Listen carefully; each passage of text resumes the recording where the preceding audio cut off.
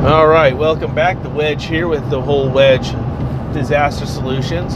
This episode, I'm going to be talking about different type of first responder. We always think of first responders as being the police, the fire, ambulance workers, but I'm going to talk about the true first responder. I call them the citizen first responder.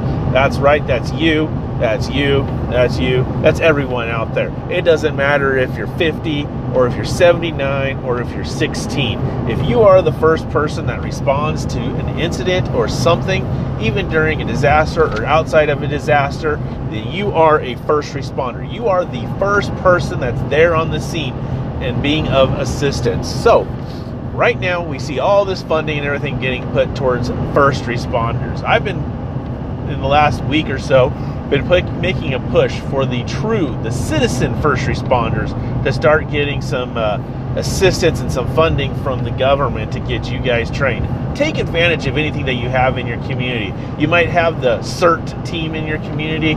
You might have a Stop the Bleed class that you can take. Get into those. All those are great.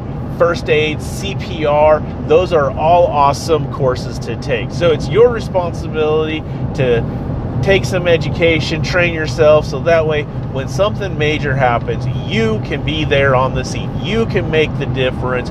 You can be the person that's saving somebody's life. Driving down the freeway when I used to live in Idaho, I used to come across accidents in the middle of the night. And you know what? It was me who was there with those individuals at 2 o'clock in the morning who are banged up and everything, waiting for the ambulance. I was that first responder, and so can you. So make sure you take some time, do some training, prepare yourself now, so that way when no matter what happens, what comes up, you are ready to be a citizen first responder. All right, guys, I'm out of here. Take care. The Wedge, I'm out.